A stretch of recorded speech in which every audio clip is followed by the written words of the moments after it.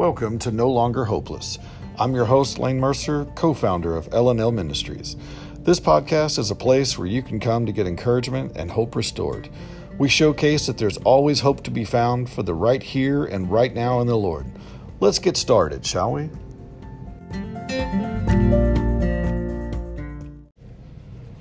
Hey, hope you're doing okay. Hope you've had a good week. Hope you had a good day. We're getting towards the end of the calendar month of April, which means the fourth month of the year is just about done. I hope things are going well for you as we've round the corner for this fourth month to be almost in the books for the year. If you've not had a good day or not had a good week or not even had a good first few months of the year, I'm glad you're here. You've come to the right place. This is No Longer Hopeless podcast, and we're glad to have you. Good day, bad day, just a blah day. I'm glad to have you here.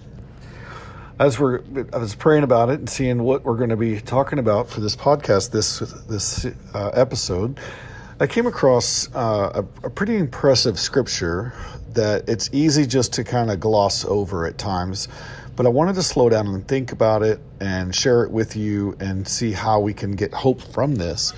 But before I do, I wanted to share a little tip for you when you're reading the Bible, when you're going through the different books and chapters and verses, and an incredible practice when you're reading the Bible is whenever you come across a question in the Bible, take a moment, take a pause, stop.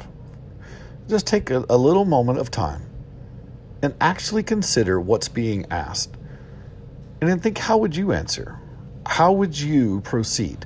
Not necessarily how the scripture answers, like as you know what the next answer is, but just you personally. It's a good time to reflect and just see how you would answer. And even more importantly, whenever the question is coming from the Lord God Almighty, when Yahweh is asking a question, take a moment and stop. Think about what's being said, what's being asked. How would you answer? I'm not saying there's a right or wrong. I'm saying just take a moment to consider it. And it could be a great litmus test for your own heart, for your own self, where you are with the Lord, what's going on. Now, when I'm going to share with you the question the Lord asked, and we're going to take a moment to think about it. But before I do, there's a key word that I want to talk about with you. And it's one that we hear at different times and different settings. And it's one that is a part of our everyday world. But it's the word honor, Honor. Now, just looking it up quickly, the definition, so we all can have the same general idea. Here's a few examples of definition. It's a high respect. It shows for special merit, a recognition. It has reputation, a good name. It gives cause of credit.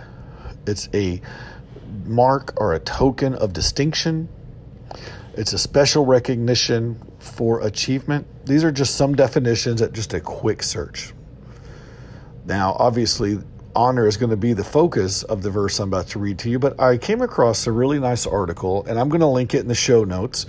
It explains a little bit about honor. This is from helpfulprofessor.com, so I'll link it. But they go on and they give a few examples of what honor is, and I'm not going to go through the entire webpage, but it's a good source, it looks like.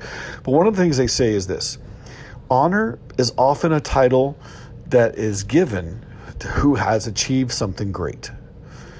Everyone can be honorable in their own way, and it starts with what's doing what is right. And then they go in through this article and they give some examples of honors. And like, for example, they say like you may be honored by receiving an award for bravery. Common people who do brave acts, maybe police officers who put their lives on the line, firefighters who run into a fire, soldiers who fought valiantly, and just everyday people who stepped up when someone is in danger. They did a brave thing. It was an honorable act. Maybe you receive an award to make a better contribution to your community, it says. Awards are given to people who have been lifelong contributors to society. For example, you maybe have the Presidential Medal of Freedom, and different for the United States, for example. United Kingdom, you can receive the Order of the British Empire, and just so forth, things that they recognize what you've done as you're honored there. You also can be maybe even listed in a Hall of Fame. It's a great honor to be listed in a Hall of Fame for having an achievement. And then, it goes on. And some other examples are examples how you can live a life of honor. They say you are walking the talk. Basically, it means, we've talked about this before, but it means that you are practicing what you preach. An honorable person is one who says one thing and does not violate that principle. So the hypocrisy is exact opposite of that. The guy professes, for example, to be an environmentalist, claims that we need to do our part, keep the world as clean as possible. The same person owns a jet and an SUV and so forth and uses so much fuel, telling you to not do that. It's not an honorable person because he only points the finger of blame to others, but not really in a way to help him. Another way just to be honorable is you keep your commitment. It means if you say it, you do it. You act with integrity. You have character. You respect people. Honor is not something that you demand. It's something you earn.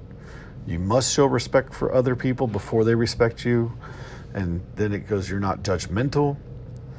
They have some other ones that you have an empathy for what people are going through. You value and your virtue and yourself, and on and on. And so then this is the conclusion of this article. It says honor refers to do the right thing even under heavy pressure and threat. It's about keeping your commitments and promises. Being honorable means that you deserve respect. How people see your honor is what defines who you are. So it's just an interesting article on honor. I thought it was pretty good. I'll link it in the show notes. Why am I telling you all this about honor? Well, again, remember, for Bible study, it's a good practice to stop when you come to a question and take some time to consider what's being asked and think how you would answer. Even more important is when the Lord of hosts, when Jehovah, when God Almighty is asking the questions. Listen to this verse. It says the following: a son honors his father. A servant honors his owner. Then if I am a father, where is my honor? If I am a boss, where is my respect? Says the Lord of all to you, O religious leaders who hate my name. But you then say, how have we hated your name? That's from the book of Malachi, chapter 1, verse 6. So here we have the Lord of heaven, the Lord of the armies, the Lord God Almighty, speaking to the priests, the religious leaders of the day, the ones that were running the temple and that were the people that were in charge of making sure the people that were following God were doing right. And he starts out and he just simply says that a son should honor his father. A servant should honor his owner. Some translations may even say master. And so he quickly follows up with, if I am the father, where is my honor? If I am the boss or if I'm the master, where is my honor? Where is my respect? Says the Lord of hosts.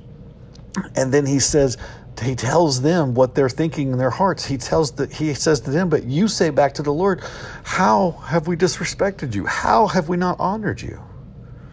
What great time. So let's take a moment and just look at these questions. What is God asking? If I am the Lord God Almighty, if I am the father of my people, where is my honor? Stop for a moment. Remember, we just talked about what honor is, and it's what you esteem and lift up. And then he goes again, think about this question. If I'm a boss, where is my respect? So now God is asking, where is my respect? If we say that he is God, he is our boss, he is our Lord, where is my respect? God is asking this.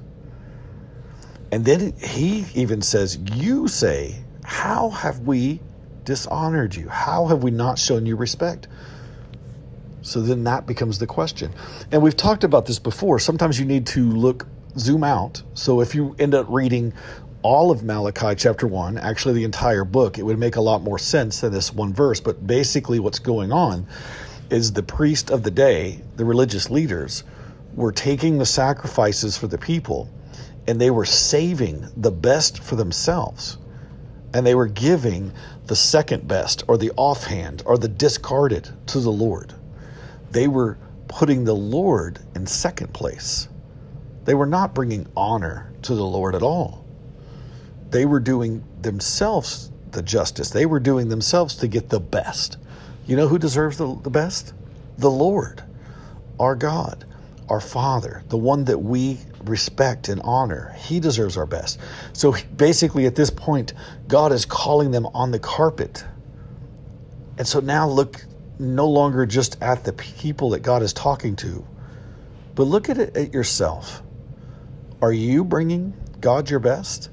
Are you holding the best for yourself and giving him the leftovers? Giving him the disregarded, the things that do not matter? I don't necessarily mean in a sacrificial system, but I mean just in your everyday life, in your time. Are you giving time to the Lord, or are you just giving him the mere scraps that you have left over for whatever day? Are you giving a focus to being time in his word, or are you just letting whatever scripture comes around occasionally be just the time you need? Do you spend time praying to God? Or do you just do it whenever you eat a meal? Think about that. So where's the hope, you might ask? The hope is in this, that we serve a God that is trying to correct our life. And sometimes that correction comes by asking a question, almost like holding up a mirror. Listen, I am your God, you are my people. Let me be your God. Become my people, but bring forth honor to me. Respect to me. Don't give me the seconds. Don't give me the disregarded. Bring to the Lord the best. Once again, hear this incredible verse. A son honors his father. A servant honors his owner. Then if I am a father, where is my honor? If I am a boss, where is my respect? Says the Lord of all to you. O religious leaders who hate my name. But you say, how have we hated your name? That's from Malachi chapter 1, verse 6. So take some time. Think about these questions the Lord's asking. Think about questions just as you come across them in the Bible. Take time to honor the Lord today and this week. I hope that you found this podcast to be encouraging and strengthening to you. If you have, I encourage you to pass it on. Tell others. Share it. If you are on a podcast platform, I would really appreciate if you could like, share, subscribe. It really helps us out. I'll get the word to you. You get the word out to others. If you do not want to subscribe to a podcast platform, but you still want to be aware when we have a new podcast that comes out, shoot an email to us and we'll be glad to put you on a mailing list to let you know when one comes out. Thanks so very much for tuning in, and let's see what happens next week.